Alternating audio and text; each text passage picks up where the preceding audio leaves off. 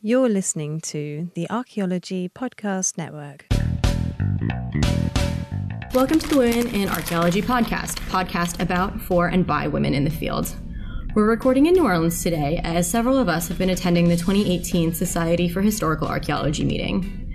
We'll be talking about some of the sessions we've attended and what we've learned over the past 3 days.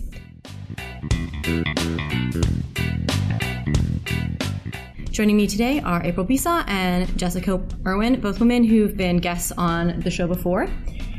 Thank you so much for taking time out of your conference schedule to be on the podcast. And it's always really exciting when I get to see people in real life rather than just over a computer screen. So to start off with, do you guys want to talk about some of the great sessions that you've attended or what's been really awesome and you've been happy to participate in? Sure, I'll go first. Just in generally, we're all kind of a little disenfranchised by what's happening politically in our country and what's happening to funding and positions. And I attended this amazing session that was hosted by two different lobbyists who brought to us, the skills that you need to actually kind of approach your legislators. And they broke us out into small groups so that we could work with each other and kind of bounce different ideas off of one another about how to approach your legislator, what to say, but then they also gave us these really fantastic tips about the etiquette and how to walk through it and who to ask for help. And so that was really great. And also the name of the session was fantastic, which is If You're Not on the Table, You're on the Menu, How to Be an Advocate for Historical Archaeology, which I kind of think that's how a lot of us are feeling right now. Yeah, that's a phenomenal title. It was really good. And also it was one of the few sessions that I felt like kind of gave me hope for the future that, not all is lost in terms of federal funding and recognition of science and cultural heritage and, cultural resource preservation. So that was a really great session. Awesome. April, what about you? The first day was my busy day. I was a discussant in the post-industrial archaeology session. And as part of my discussion comments, I pulled out some of the quotes from some of the presenters that I think summarize what we were talking about in there, which included things like archaeology and critical heritage will not solve the world's problems, but it is a contribution. And doing archaeology is actually a small part of doing archaeology. And it's not about nostalgia, it's about power and politics, but also that archaeology can be part of the legacy of structural racism when certain paths are selected and therefore others are left out. And then I presented on my research on contemporary Native American protests in a session on contested narratives that started with a protest camp paper from a German anti-nuclear protest camp, and he ended with an interesting quote that from the community that he works with, that they said that they're not ready for their camp and them to be talked about and brought to a museum because they're still in the middle of this anti-nuclear protests, right? That cause is not over.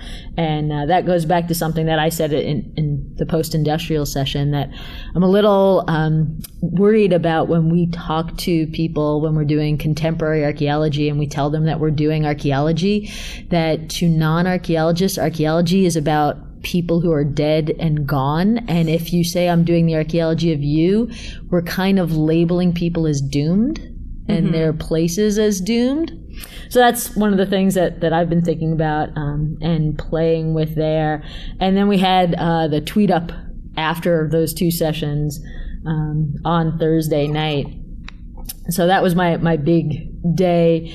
And then I went to the SHA's Structural Racism Forum, which was a discussion. There was also a workshop, an anti-racism workshop. I didn't go to that one. I went to the Structural Racism Forum, and it was great to see the diversity of people in the room, of different identities.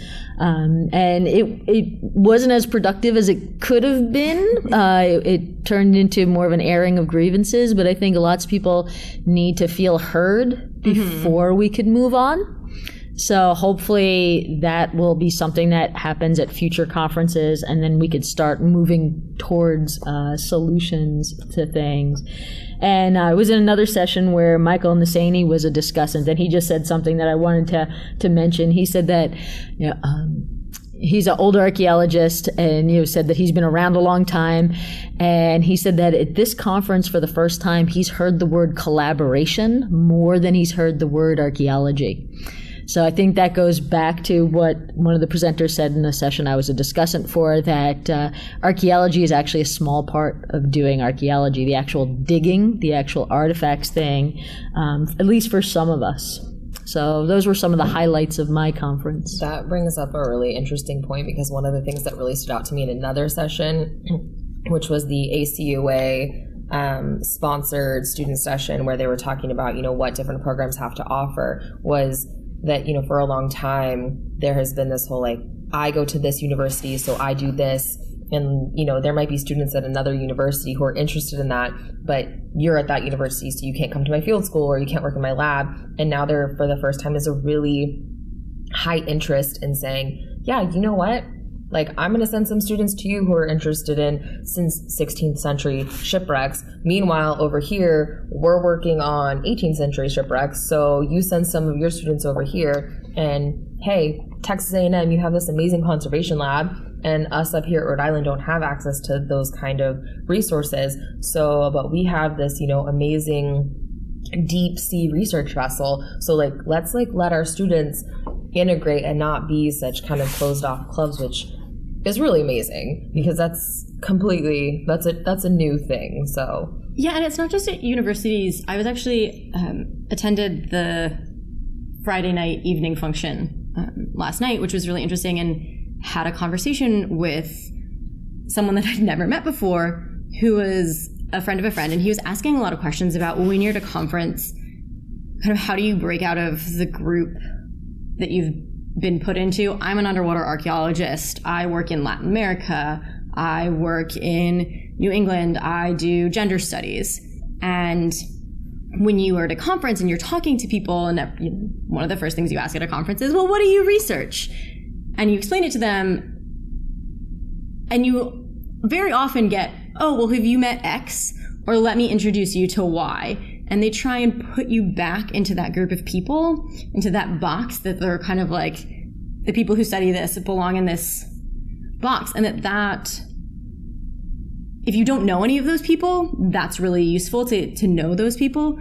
But it's also really useful to have conversations with people who work with different theoretical frameworks, with different methodology in different parts of the world, because some of the best collaborations that you can have are with people coming from very, very different structural standpoints and different backgrounds. Because if the only people you ever talk to are the people who do the exact same thing as you do, you can end up in an echo chamber.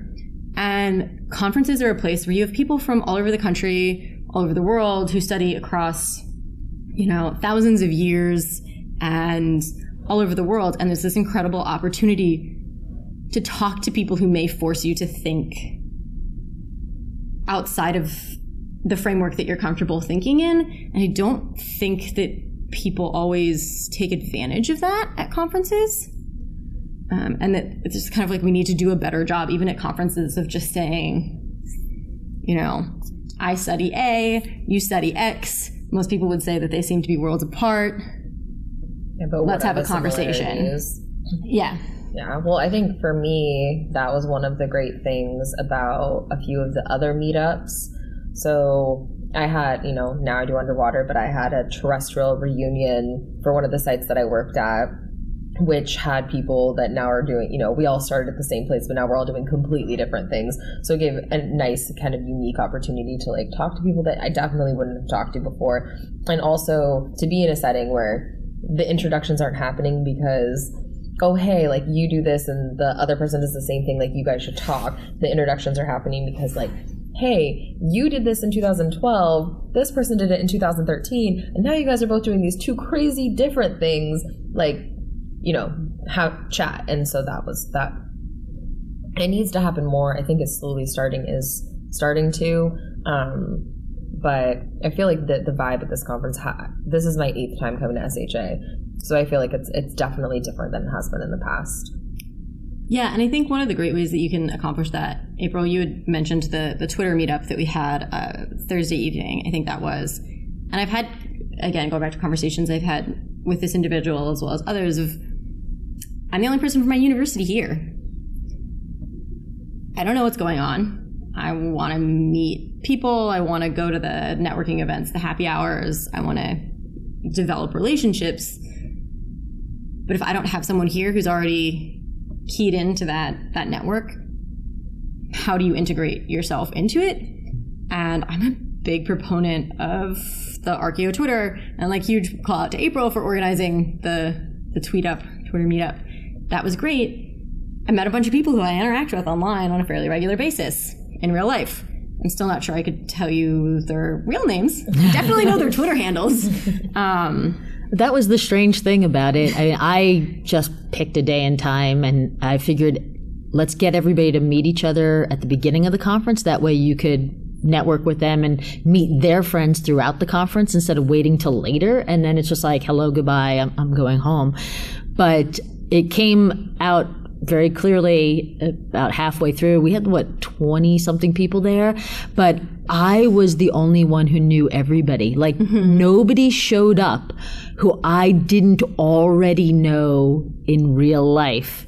But then I was able to introduce everybody to each other, but there was a moment where nobody was talking and everybody was just looking at me, and I had to just stop and explain how I knew all of these people, and then the conversation started up, and it was great fun. I didn't even get to talk to everybody that was there because I had relationships with them. So I'm sure there were people who saw it on Twitter and still felt like they weren't welcome. So I think there's a little bit of people need to take that leap, reach out, and take advantage of opportunities when they come up.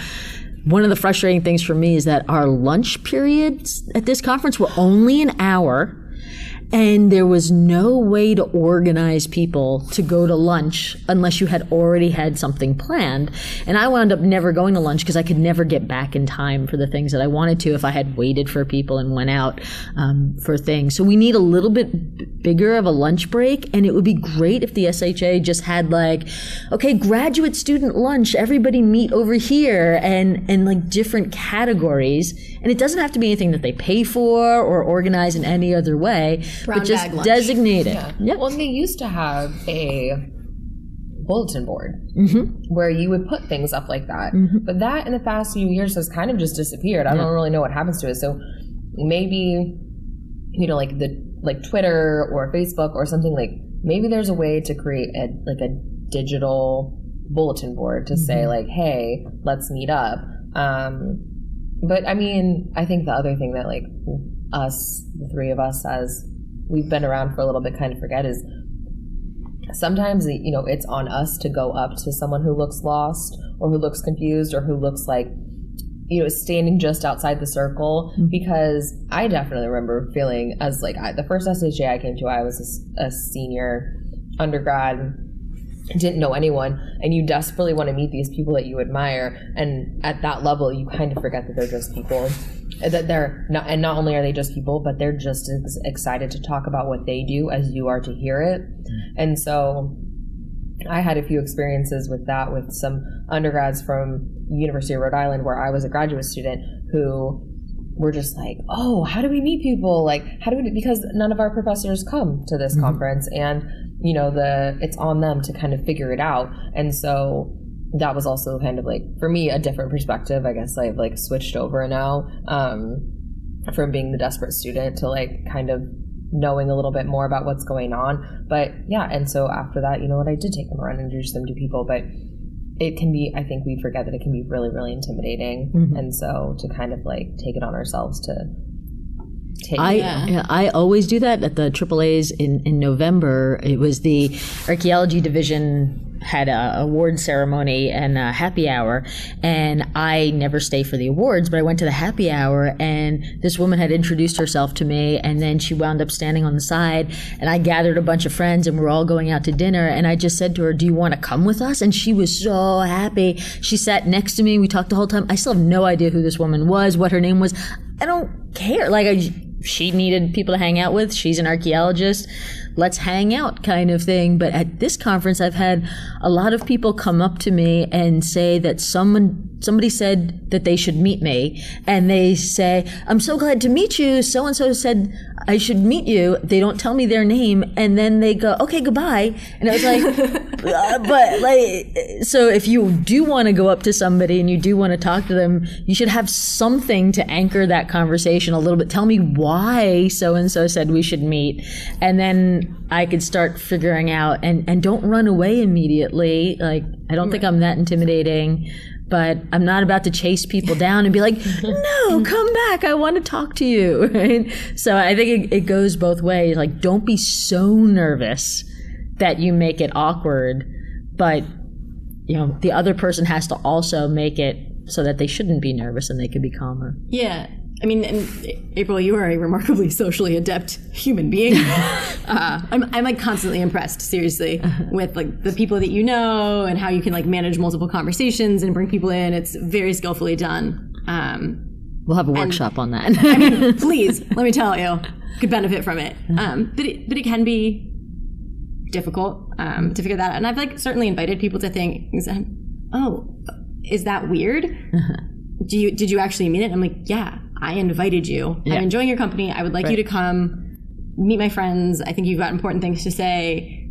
And this like pity or not. And I think that there's work that can be done on all sides. People who are more established need to make a point of going and finding the person who's standing alone and saying, hey, if you are wandering alone or wandering around looking for a group to join and you like can't seem to finagle your like social way into a group and you don't know someone, like there's probably somebody else in that room who's also standing around looking at their phone at the conference program, desperately trying to find something. Right, trying to look busy because they don't want to be the person who's alone, who's weird. Like, go find that person. They're fascinating. And then there's two of you. And then like someone else might walk up to you and be like, oh, hey, here's a group, two people. And I can walk up to them and invite them into the conversation. So there's some need for people who are already established to invite undergraduates or people who are less certain into the area. There's also the need for people to be more willing to put yourself out. Go say, hey, do you mind if I join this group? You can't wait for someone to come up to you and say, hi, my name is Chelsea. But I think that the SHA and organizations could do better. They could have the brown bag lunches. They could set up something where when you get the thank you for registering for SHA, we're setting up a private Facebook group for the event and just have someone to manage it. And you go, here's the link to the group. You ask to join. There's someone who, once a day goes on, checks, allows you to join. And then you've got a kind of digital bulletin board. And not that everyone uses Facebook, but having a conference provide space to have those sorts of interactions, I think would be really beneficial and would help some of the people who are like, where do I go? How do I fit in? How do I meet people? Like, the organization has provided a space for you to make connections, figure out if someone else needs to share a hotel room because you don't want to burden the burden of the entire cost. The SAAs has a student SAA Facebook group that every year I'm applying. No one from my department's going. Is there another person or 3 or 4 people who'd be willing to share a room? And you know what? Some of my best friends in anthropology are people who were coming to a conference in my city and needed somewhere to crash, or I was going there and needed somewhere to crash, or I, met up with a group of 3 or 4 people and, there were 2 beds and it's a hotel room and you just get friendly and it's like not weird or anything. But you have great conversations, and because you live with them for 3 to 5 days, you get to know them really well, and you see them at future conferences and they'll read your papers and give you comments. they're really, really productive relationships. Sometimes they'll invite you to be part of their projects. So don't overlook those opportunities. They may not be what you think of as like traditional networking opportunities, but they can be really useful. Well, and there's also something to be said for not just networking with people that you admire or would like to work with, but like people that are your age from other universities, because you're all going to move up together and you're all going to be at the same level together. And so you're all starting out at the bottom.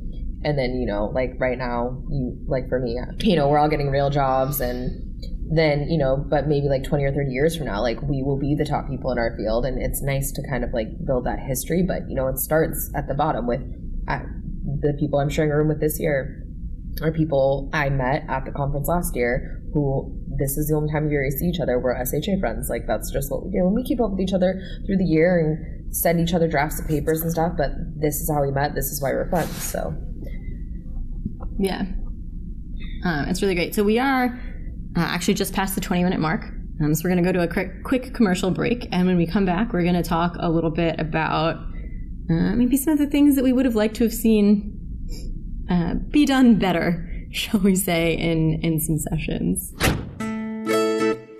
This network is supported by our listeners. You can become a supporting member by going to arcpodnet.com/members and signing up. As a supporting member, you have access to high-quality downloads of each show and a discount at our future online store, and access to show hosts on a members-only Slack team. For professional members, we'll have training shows and other special content offered throughout the year. Once again, go to arcpodnet.com/members to support the network and get some great extras and swag in the process. That's arcpodnet.com/members. Hi, and welcome back to the Women in Archaeology podcast. As mentioned, we are currently recording at the Society for Historical Archaeology 2018 meetings in New Orleans. In the last segment, we talked a little bit about what some of the highlights for the conference were. I think we're going to transition. I know that there were a couple sessions that could have been better, shall we say, and things we would have liked to have seen. So we're going to shift our focus a little bit. I'm looking at Jessica because I know she's like sitting over there like, I've got something to say. No. For me, because this has happened to me before, like, you get 15 minutes to give your paper. I don't care who you are, how important you think you are, how amazing your research is. When you have been talking for 30 to 40 minutes and your fit session was 15 minutes long, it's not just disrespectful to the other presenters, but it's just disrespectful to the audience members. It's disrespectful to the other researchers that couldn't be there, because they're relying on you to contribute your fair amount. And I don't know about you guys, but I'm definitely like a session hopper where I don't necessarily look at like the session as a whole, but there's like different papers I want to see. And sometimes a really interesting paper gets thrown into a session that kind of doesn't necessarily conjoin with the theme. And so you're like, yeah, like this is really interesting, but this one is specifically my research interest. So I want to make a point to get up out of this session and leave to go to another session to watch one paper and come back. And when presenters go over, you don't want to open the door and interrupt what's going on. You don't know the whole timeline kind of goes off. And so then you end up missing things that you want to contribute to or things that you wanted to see. And it's the most frustrating thing in the world. Personally, I had someone who spoke in a session that I presented in for 45 minutes, and I was the second paper. And every one of my friends and colleagues who came to see my paper, which was on my thesis research, ended up having to get up and leave because it's a 2.5-hour session and this person just took up half of it. And it's the last session of the day, and we all know how SHA goes. And at 5 o'clock, it doesn't matter how many papers are left, like people are going to the bar. So it's so disrespectful, and it just makes me so angry. Yeah, I mean, I would second that. There was a paper that I really wanted to attend that I showed up and it was really busy in the room. You could kind of peek in through the 3-inch crack in the door, and you can see there are already people standing there, and that the topic is clearly not the paper that you're waiting for. And it turned out, after listening for a minute or so, that the paper that was currently being given was the paper that was supposed to be from like 8:45 to 9 that had started at 9, right? And I wanted to listen to the 9:15 paper, so I already knew that there was like 15 minutes off there. And you don't know whether that's tech issues. It could very well be that there were technology problems. But this person started 15 minutes late through no fault of their own. And I stood outside of that door for 35 minutes until the next paper that I desperately wanted to go see was going to be starting in, 2-3 minutes, and I needed to run. And I later found out that person spoke for another 5 or 7 minutes. So you're already 15 minutes behind, and then you decide to take 40 minutes. It's really disrespectful to the other people on the panel, to the people who are listening to you, to people who are trying to session hop. And I think, and it's a really hard thing to do, and it's certainly not a skill that's very often taught. And I see a blog post in my future, but about what chairs or audience members can do in that situation, or even fellow presenters. I've seen other presenters who, I was supposed to start a minute ago, and they're still talking, and they will literally just go and awkwardly stand at the other presenter's elbow until the person becomes uncomfortable enough to stop talking. I've seen session chairs say, "You're done." I've also seen presenters being told verbally in front of a room of 30 people that they're done, ignore their chair and keep talking. I've seen audience members just like get up and say, "Hey, no one's interested." I think that's the thing that I would take a little further from what you guys are saying, is that once you've gone over your time, nobody is listening to you anymore. They don't care what you have to say because you're disrespecting everybody. So when you keep talking, you're devaluing yourself and your research. There's nothing else that you should be saying, because I have 5 more slides I want to get through. I'm going to quickly run through these maps. But a lot of people are taking too much time because they get up there and they say, before I'm going to start talking, this is my dissertation research. That is an extension of my master's research that I started with when I went. And it's like, we don't need all of that context. And I was in a session that every paper was about the same site, and every presenter got up and gave the address of the building and the whole history of the site before they got to their research. Like, be aware of, I have 15 minutes. What am I going to get across in my 15 minutes? And if you can't get it across in 15 minutes, then it's not a good paper. And one of the things that we could do is, I've been doing this longer than you guys. If it's time for you to go in that room, go in the room. Don't look through the crack and stand outside, because one of the cues for people to realize they've taken too much time is that people are getting up and leaving and other people are coming in. Yeah. A lot of people are reading a script and they're not looking up. So the session chair is waving like your time is up, and they're not seeing it. Issue that I have is that, so for me personally, when I give a talk, like, I don't read off a script. But you know what? I've practiced and I've timed myself. But we're archaeologists and anthropologists. Like, we all know that we are a socially awkward bunch, and not everyone can just jump up in front of 30 people and speak. But one of my friends who has a ton of anxiety about public speaking, he reads his paper and he times himself every single time, because a lot of his work is like deep statistical analysis, which is very valid, but he knows, like, it's data heavy, and if he just talks, he's going to talk for an hour, and if he doesn't time himself, he is going to go over. So as a respect to everyone else, he times himself and gets his paper down to where he's, he tries to do it where he's 16 minutes because he knows that he reads really fast when he's in front of people, so then it ends up being 15 minutes. But at the same time, I went to a different session about the highborn K shipwreck, which was all day long, like 8:30 to 5. And their session chair did a really good job. They did not have, after the first presentation that was an introduction to the site, everyone presented on something different at the same site, but they weren't like, this shipwreck sank on da-da-da-da-da-da. Right. Yes, I get it. The last guy said the exact same thing, and the guy before that. And the whole last slide, I have to get through this because I have to thank all the people that helped me. Right. Yeah. They did it in the very first session and the very last session, and that was enough. Yeah. Yeah. But that's just a chair who's done a good job organizing. If you have a session that presumably you've put together as a session, not individual papers, because you're all talking about the same site, plan to have a 15-minute intro paper and tell everyone that you're doing it and that they shouldn't, that they don't need to. And actually, other than 16 minutes, I always say aim for 13 because you've got to walk to the podium, you've got to pull your slide up, there may be tech questions, something may come to you in the middle. If you're going to have a laser pointer that you haven't practiced with, because not everyone has laser pointers, looking at your slide, identifying what you're going to be laser pointing at, it's always better to be a minute or two under than a minute or two over. But also know how long things take to read. One 12-point font, double-spaced page of paper takes an average person 2 minutes to read.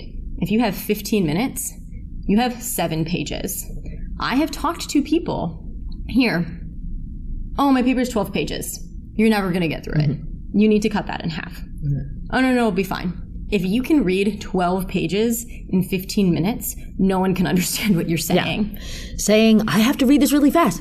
Nobody could understand the 15, 20 minutes. You're going to read something really fast. We can't process information that quickly. One of the other things that I have discussed with some people at this conference is the whole measurements thing. Like, okay, we're all archaeologists. Like, if I am so interested in your research that I want the inches, centimeter measurement of the structure or the building or the units, I will come up to you afterwards and ask you. So if you want to just kind of breeze through that part, no one is going to hold it against you. Or if it's in your slide, you don't have to read your slides. Like, your slides are your visual representation of the words that you're saying. So if you said, like, this is the area that we dug and the slide has the measurements, you don't have to then repeat, like, we dug 13 cubic feet of dirt per day. We started on March 22nd. Yeah. On March 23rd, like, you can leave those details out because if anyone needs them, they'll come to you to get them. Yeah. I did go to a lot of papers that unfortunately really read like site reports. And it is important for people to know that your site is out there, but I don't need to listen to you sit there for 15 minutes saying, I dug in California in 2002 and I was a student then, and my professor never published it, but this stuff exists, and we have X number of burials, and we found this feature. It's more like a resume or a diary journal, not I call it what I did over my summer vacation. Right. Yeah. Like, if I want that information, I will go find the Gray Literature, or I will email you and ask you to send me your excavation notes. Why is this important? What does it mean? What does it tell us? one of my pet peeves is, and I'm sorry you can't see what this slide is trying to show you because there's 1,000 numbers and it's really tiny. Let me now explain to you the slide that you can't see, which is going to take 5 minutes. That's not part of their timed paper. Like, if you have to apologize for anything during your talk, just take it out. Right. Because it's a waste of time. And it just, again, makes you look like you're unprepared. And you can also assume that everyone who is here has at least taken Introduction to Archaeology. Mm-hmm. So you don't need to explain basic concepts. Mm-hmm. Like, don't waste your time doing that, because we know, like, if you want to say, like, we did a survey and we dug 25 STPs, perfect. You don't need to say, I dug 25 shovel test pits. A shovel test pit is such and such and such and such. Like, yeah, you're at a professional conference. Like, trust in your peers' intelligence, so just a little bit more.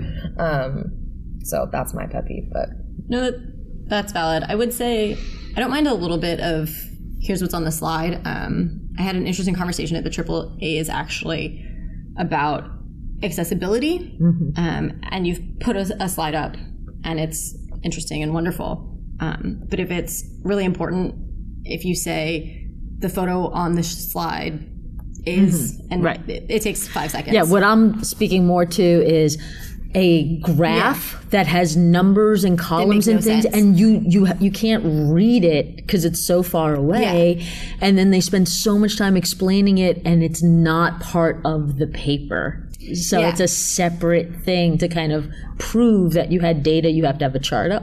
Like, we trust that you have data. Right? And even if you put a chart up and it's got like a lot of things that you don't understand, and like sometimes I get it. It took you 29 hours to make whatever program you were using to make that chart or that map, and you're stupid proud of it, and you want people to see it. Yeah. I get that. But you say, here is this thing that I did based on, the results we learned, right? Because sometimes you make something pretty and you just want to share it with people. And you're super proud of it, right? I've done the things where I'm like, oh, look at this map. This is a great map. I want other people to see the map. But I'm not going to stand there and say, this little dot is this, and this little dot is, Right. Maybe you should make a handout. Maybe you should make, Well, just on a separate note, I also have a pet peeve of just like unrealistic expectations from panelists. So I went to a panel that was aimed at, helping students figure out how to navigate this as a career, and just kind of, taking the temperature of the room, taking the temperature of the political climate and the world. So we had people going on and on and on about how we're only preparing students for tenure track faculty positions and academic jobs. And it's kind of like, what are you talking about? Like, where are all of these millions of elusive tenure track faculty positions that you're supposedly preparing students for? And so for me, it's a pet peeve to sit there and listen to people just talk about things that are so just unrealistic and never going to happen, as opposed to having professional collaborations and like giving actual advice and like bestowing your knowledge, not your presumptions. So rant over. No, it's valid. In 2016, there was a paper that came out last year that looked at data from 2016. There were 100 tenure track anthropology jobs that were advertised in 2016. There were 600 PhD anthropology graduates. That's 1 out of 6. That's just shy of 17%. For that year alone, that's not to say for the hundreds and thousands of anthropology PhD graduates from previous years who have been adjuncting, who have been term professors, who may be looking to leave their university, who you are also competing against. The odds are unrealistic. Well, and then I just don't understand the idea that you're trying to prepare people for CRM positions, or you're trying to prepare people for, positions outside of academia, but your perspective is that only the academics are worthwhile. And so also, we've had a lot of discussions about your professor has had the only field experience that they had before they came to their university was what they did as an undergrad straight into a master's, straight into a PhD. And now they're trying to explain to you Section 106 when all of the work that they did was in Cyprus. And you're just like, okay, like that's fine. But like there's just kind of this real world disconnect. And I think that we all could do a better job to kind of get around that, but also that if you're going to organize a session that's supposed to be a panel, like make it a panel. Like, this is all white men. Okay, well, more than 50% of graduate students are women, so like where are the women representatives? Where are the minority representatives?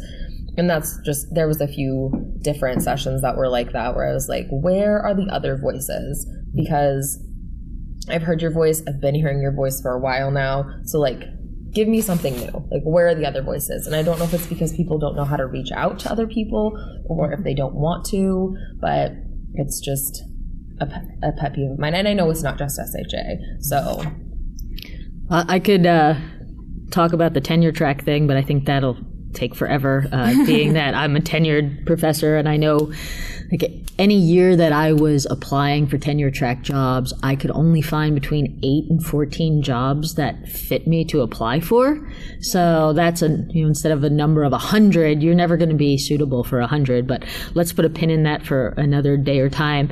But going back to both taking the temperature of the room and having diversity on your panels, going back to the structural racism forum, a lot of what people were saying in there is, how do we attract new people of diverse backgrounds to historical archaeology, and how do we attract diverse audiences to historical archaeology as far as doing community outreach and stuff. And I raised my hand twice and nobody ever called on me, but that's fine. But what we never did was we never acknowledged the huge amount of diversity that was in the room. And we never talked about, hey, all of you people who are in this room who care about structural racism and you all have very diverse backgrounds, how do we retain you? How do we make you guys become CRM managers, CRM company owners, tenured professors? We will have a more diverse historical archaeology if we keep all of those people and make them feel valued, and then they go on and be role models, they be anchors, they be mentors. So I think sometimes we think too far outside of ourselves, and nobody on the panel was sitting there and taking the temperature of the room, that everybody kept saying, well, on my project, I do this, which isn't relevant to everybody else in the room. Like, let's talk about the people in the room, but not be like, raise your hand and ask the entire room to help you solve your personal problems. Find the commonality. What, in that career forum, what was the careers the people who showed up wanted to go towards? Did they want to go to academia? Did they want to go to CRM? Start your panel with that and not your prepared comments of who you think is going to show up. Right. Yeah, I actually saw a tweet from, unfortunately, I can't remember who tweeted it out, but it was a quote from one of the papers that she went to, and it was paraphrasing here. It doesn't matter how many diverse participants you attract if you do not deal with the structural racism that exists within archaeology and, cultural heritage management on a broader scale. They will not stay. Mm-hmm. And that's on us. Mm-hmm. And on that, we're at the end of our second segment. We may take this conversation a little bit into the next 20 minutes, and we'll be back after the break. Hey, podcast fans. If you want to check out some great designs, and we're going to be adding more as you probably hear this, depending on when you're hearing it. But we've got a new association, and I say new as of January 2018, with TeePublic. And TeePublic is a pretty great outlet for designers, which we've got our own designs for the Archaeology Podcast Network, to get a pretty good return. A lot of places, they give you just like $1 or $2 on a $20 t-shirt purchase, but TeePublic actually gives us a lot more than that, and it's a really great deal for us, and it's a good deal for them, and it's a good deal for you because we can have stuff in stock all the time. Check out our site. Go to arcpodnet.com/shop, and you'll see a link to the TeePublic store where you can get t-shirts, sweatshirts, smartphone cases, laptop cases, pillows, even tote bags, all kinds of stuff over at that site. So check it out at arcpodnet.com/shop. Now back to the show. Hi, and welcome back to the Women in Archaeology podcast. On today's episode, we have been recording from the Society for Historical Archaeology 2018 meeting in New Orleans. In the last 20 minutes, we talked a little bit about some of the things that we would have liked to have seen done better at the conference. In the break, we talked a little bit about things that we would like to say that didn't necessarily fit into either of the previous two sections. So we're going to just talk about those things. I would actually like to start going back to talking about people getting up and leaving conferences or walking into doors for 15 minutes for one session. I saw a lot of people coming into a session, and there may have been 5 or 10 chairs at the front of the room, and people wanted to sit at the back of the room because they wanted to be able to duck out if need be. But people would come in and they wouldn't go sit in those seats. And I don't know whether it's a fear of disturbing the presenter or not being able to get out. But when I look at the back of the room, and one of the rooms I was in had a room capacity of 34 people, and I was a session monitor, and at one time there was 67 people in the room, which is almost double the room capacity. And granted, I'm pretty sure there were more than 34 chairs in that room, but about half of them were stood kind of down the aisleways and right in front of the door. And there were a couple of seats left. Go find the seats. You're not going to distract the presenter that bad. They are so engaged in their own paper and hopefully trying to hit their 15-minute mark. And what they're saying, they're probably not going to notice that you walk down the aisle. If there is a session like that going on and it's something you really want to go to and you open the door and notice that, don't go in. I know that it really sucks to not be able to go to the sessions that you want to attend, but that's a serious fire hazard. If something happened to get those people out, April, you told a a story of someone who had done a similarly egregious thing. Yeah, the room that my paper was in on Thursday afternoon was so cold, people were tweeting that it was the meat locker. It was freezing in there. So the chair of the session and I were standing outside the room waiting for the previous session to finish, and we weren't going to step in that room 1 minute before the previous session was finished because it was just so cold. But it was already, that session was running over. And there was a young woman, presumably an archaeologist, she had a badge, who was outside the room in the hallway, sitting there in the floor, leaning against the door of a session that was already late coming out. So she was basically locking everybody in. So just being aware of your surroundings in general, and that keeping your face in the program, looking for things to go to at all times, is not necessarily the best way to spend your time. Yeah. When I actually go to things you wouldn't. I was a session attendant for 2 sessions, one of which I may have attended anyways. It was about contact and colonialism, and was very interesting, and was something that I kind of starred as something I might be interested in when I had first looked over the program that they put out. The other one was a session on transferware ceramics. I'm a bioarchaeologist, and I got to archaeology through forensic anthropology. So I took the standard archaeology class, like, here's a potsherd, and you can put them back together, and you can identify them, and it is not my area of expertise, or, like, dare I say it, even necessarily an area of interest. I think it's useful. I think it's important. I would very much like it if someone else would do it. That's not to say I won't, but I would. But it was great, and I learned a lot. There was a methodological paper. They were talking about resources that were available if you do this kind of work. So if I ever am in a situation where I have to, I now feel like I have at least an idea of a starting point of where I would go to look to try and figure this out. There were some really interesting papers that looked at the importance of choice of patterns and transferware for creating identity, or for escaping kind of the life that you lived. I'm buying this really exotic pattern, and that it's not all just about economic means, that there's also choice and identity in there. And I really enjoyed that session. And if I hadn't been the session attendant, I would never have attended it.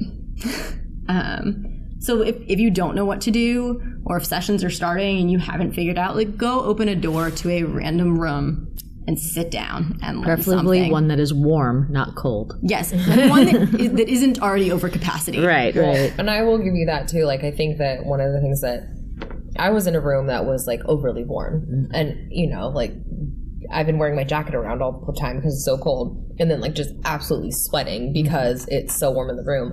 But it always blows my mind that there's these papers where you look at the title of them, and you can clearly see this paper is going to be popular, and then they stick it in a room with 20 chairs. You know, and, like, why isn't this in one of the bigger rooms? And then you go in the big rooms, and there's 10 people in there. And I'm just like, who planned this? Who organized this? And that's one of those things where, like, maybe I need to join a committee and, like, solve this problem.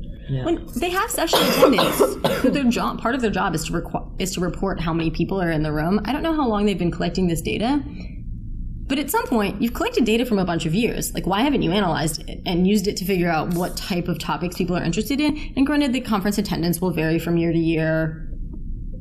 I get it. But yeah, sometimes.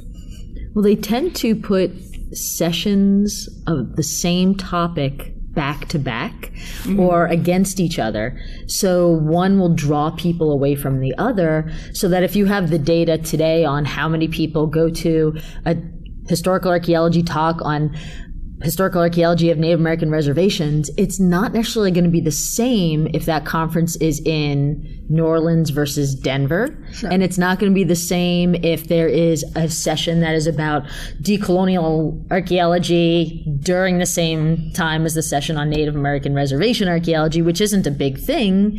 So is it going to be a lot of people because it's new? This afternoon there were 2 sessions at the same time on schoolhouse archaeology.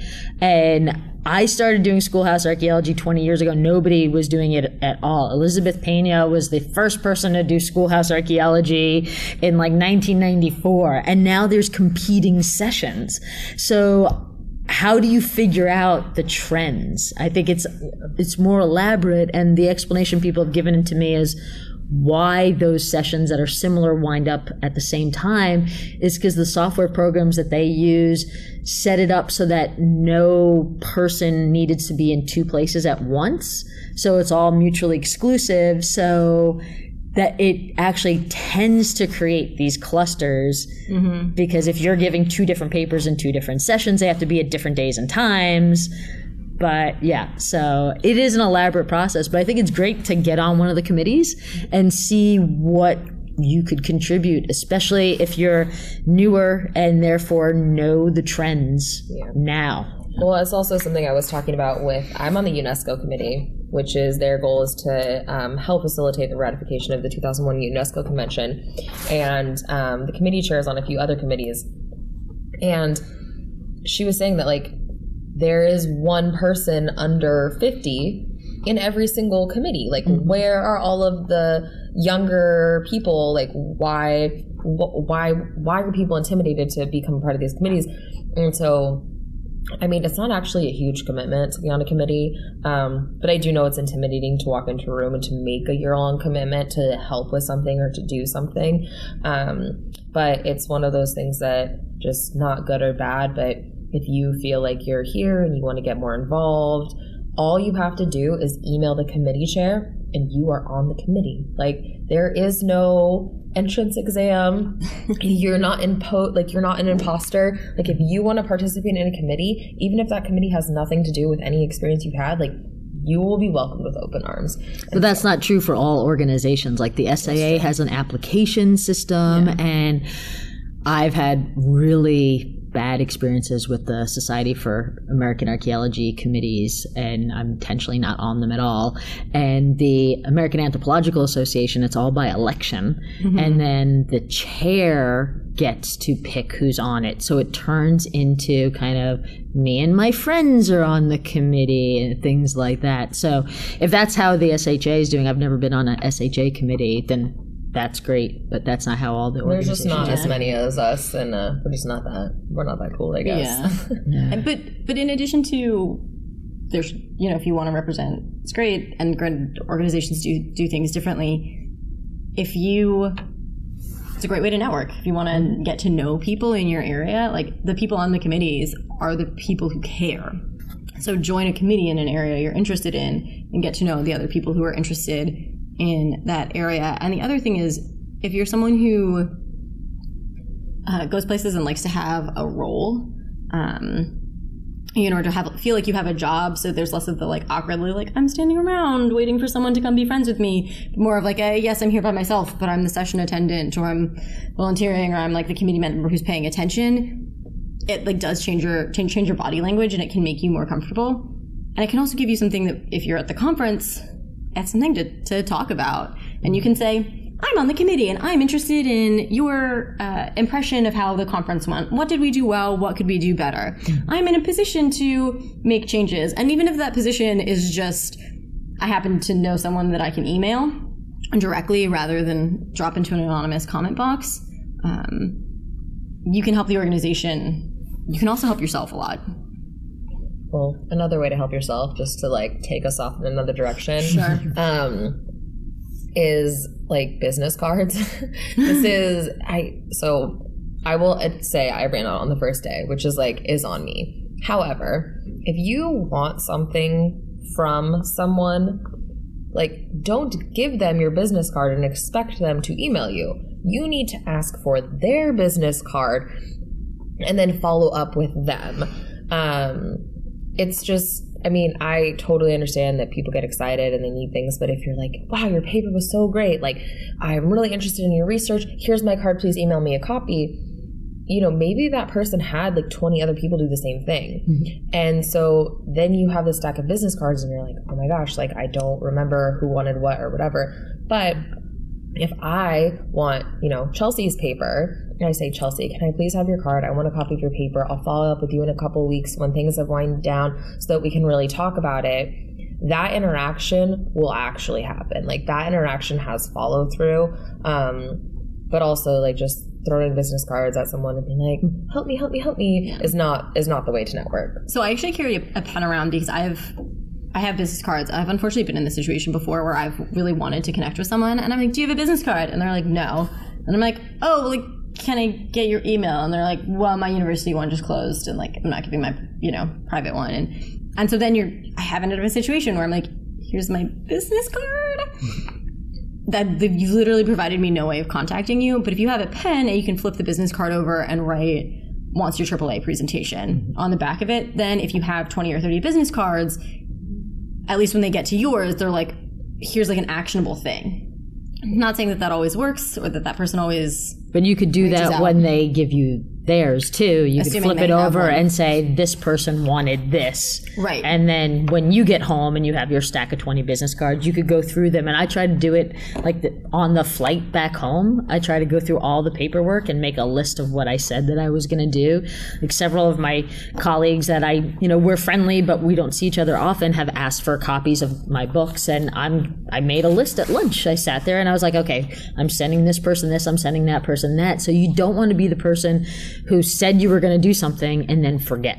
Yeah. So everything you said you were going to do, write it down, because you forget everybody you've talked to. You see them day after day and you don't remember who wanted what and how you were going to help each other. You're not going to grow your network if you're unreliable. Yeah, definitely. Another kind of conference etiquette, personal impression thing that I have seen a lot of at archaeological conferences is attire. And I get it. We're archaeologists.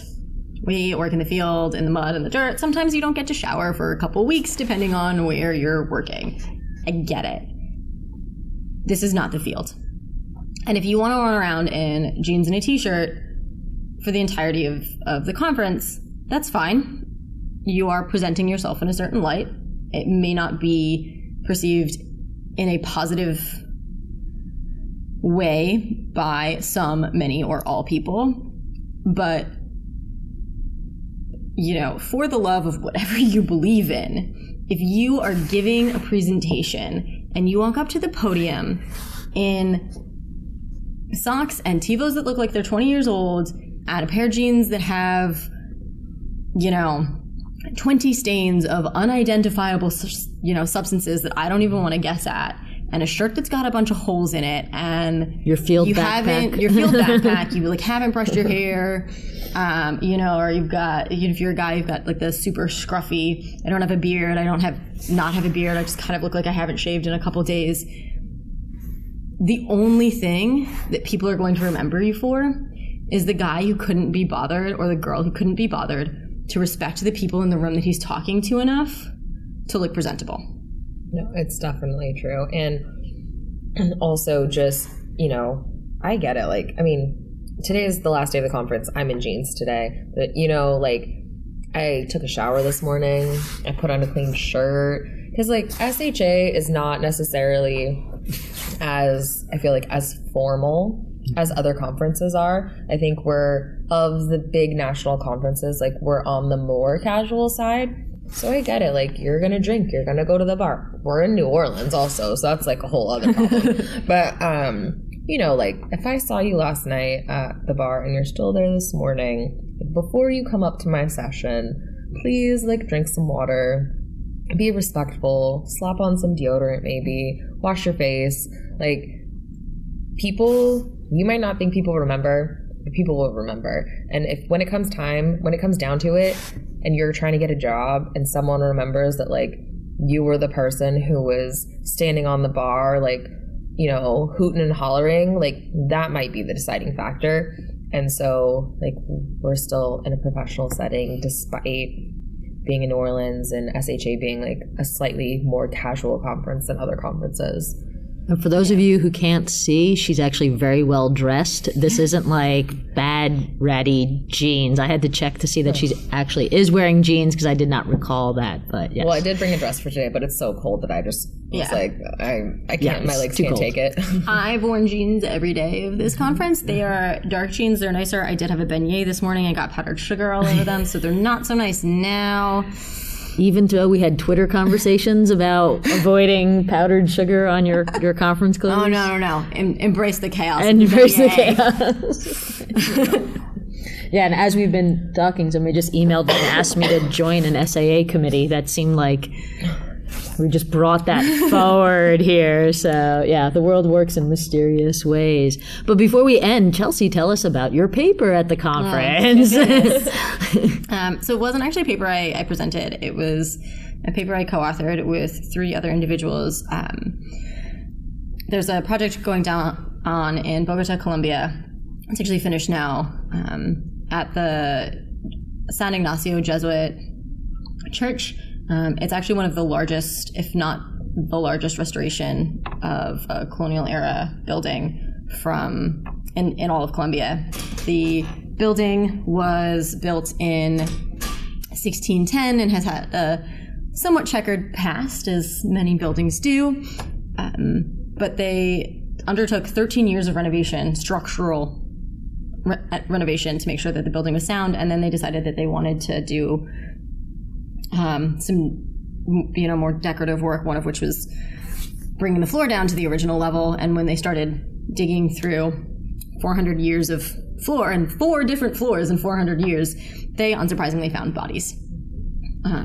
So I went down after the excavations were complete and worked with the human remains in a lab setting. But it was an overview paper of where the church was, what we did, why it was important for Colombian heritage, the importance of memory and remembering and commemorating the dead. Colombia has had one of the longest running civil wars in modern history for 50 or so years, and as a result there's been a lot of death, and they don't necessarily want to commemorate that, but the importance that these sites can have as places to remember history and everything that's going on. We're still doing the analysis, so expect more conference papers and journal articles. And we were in a session that was on the importance of burial locations and cemeteries in commemoration, in memory, in negotiating current political issues. There were a couple papers on, or at least one paper on Confederate monuments. There was a paper on World War I monuments. There was a paper on a cemetery in Florida. And just the point that cemeteries and places where the dead reside are a very tangible thing that connects people to their history and the heritage that they have. And shared history and heritage. And I mean, if you spend a lot of time in cemeteries around dead people, it reminds you that everybody kind of ends up in the same place. Might help to take some people down a peg or two. Not going to get too political there. Are we all doomed? Is that what you're saying? Yeah. You can't take it with you. That's the lesson here. Yeah, pretty much. I'm not sure what I have to take with me anyway. my extensive faunal collection. I want to be buried with the 175 animal skeletons that I have in my lab. Right. And make sure they stay in their taxonomically organized boxes, because that would be cooler than King Tut's tomb, right? Yeah. Find me in all my categorized the ritual skeletons. Interpretation of that burial. Yeah, Right? Probably all wrong. But yeah, I mean, when people die, they commemorate their family. Loving wife, husband, father, daughter, whatever it is. Those are the things that I guess are important. I'm going to admit a little plug for an episode that's going to be a little bit after this episode. We're having someone from Kiribati come on to talk about archaeology and climate change, who I had the pleasure of being on a panel with at a conference last year. And the phrase that he ended his presentation on, which apparently is a very common phrase in Kiribati, is family is everything and everyone is family. And I think cemeteries can help people recognize the importance of family and recognize that we all end up in the same place, so we are all more closely interconnected than we may otherwise think. But we are at the end of our podcast, so if anyone has any final thoughts, come to SHA. It's really fun.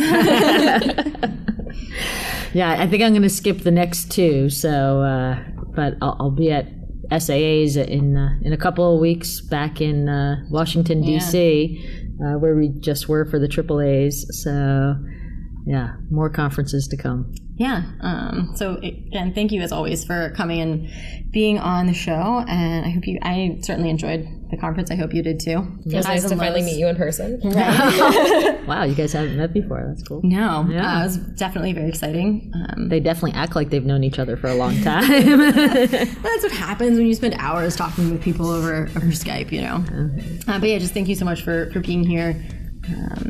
As always, expect a new episode 2 weeks after this one. If you have any comments or questions, you can reach us at womeninarchaeology@gmail.com. We always love to hear from our listeners, and thanks for listening. Bye. Bye. Thanks for listening to the Women in Archaeology podcast. Links to the items mentioned on the show are in the show notes. You can contact us at womeninarchaeology@gmail.com or at womenarchies on Twitter. Please like, share, and subscribe to the show. You can find us on iTunes, Stitcher, and Google Play. Support the show in the APN at www.arcpodnet.com/members. Thanks for listening, and see you next time. This show is produced by the Archaeology Podcast Network, Chris Webster and Tristan Boyle in Reno, Nevada at the Reno Collective. This has been a presentation of the Archaeology Podcast Network. Visit us on the web for show notes and other podcasts at www.arcpodnet.com. Contact us at chris@archaeologypodcastnetwork.com.